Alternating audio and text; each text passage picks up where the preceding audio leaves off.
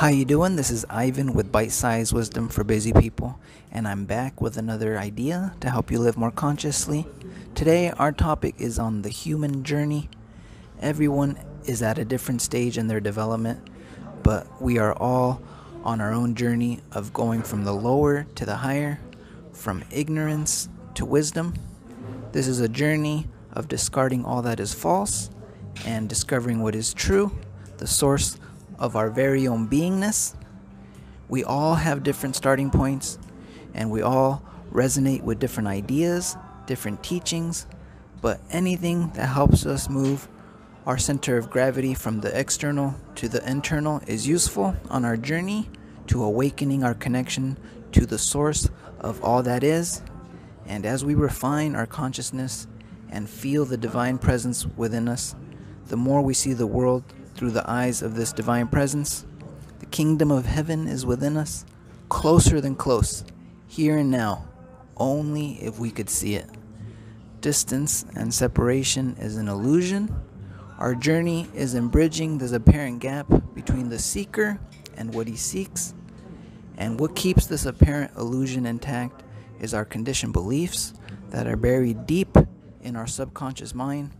So it takes time to bring out all these beliefs, all these conditionings into the light of awareness, to then let them go. And as we let go of all our limitations and get in tune with our inner being, feel our way into our unconditioned presence, we will become one with the eternal present. Everything on our journey can be used to point us back to our inseparability to all that is.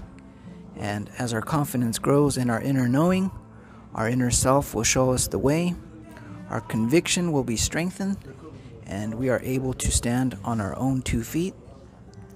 So now I want to share a little exercise that may be of some benefit for you. So just take a little time reflecting on your own journey and how it has unfolded.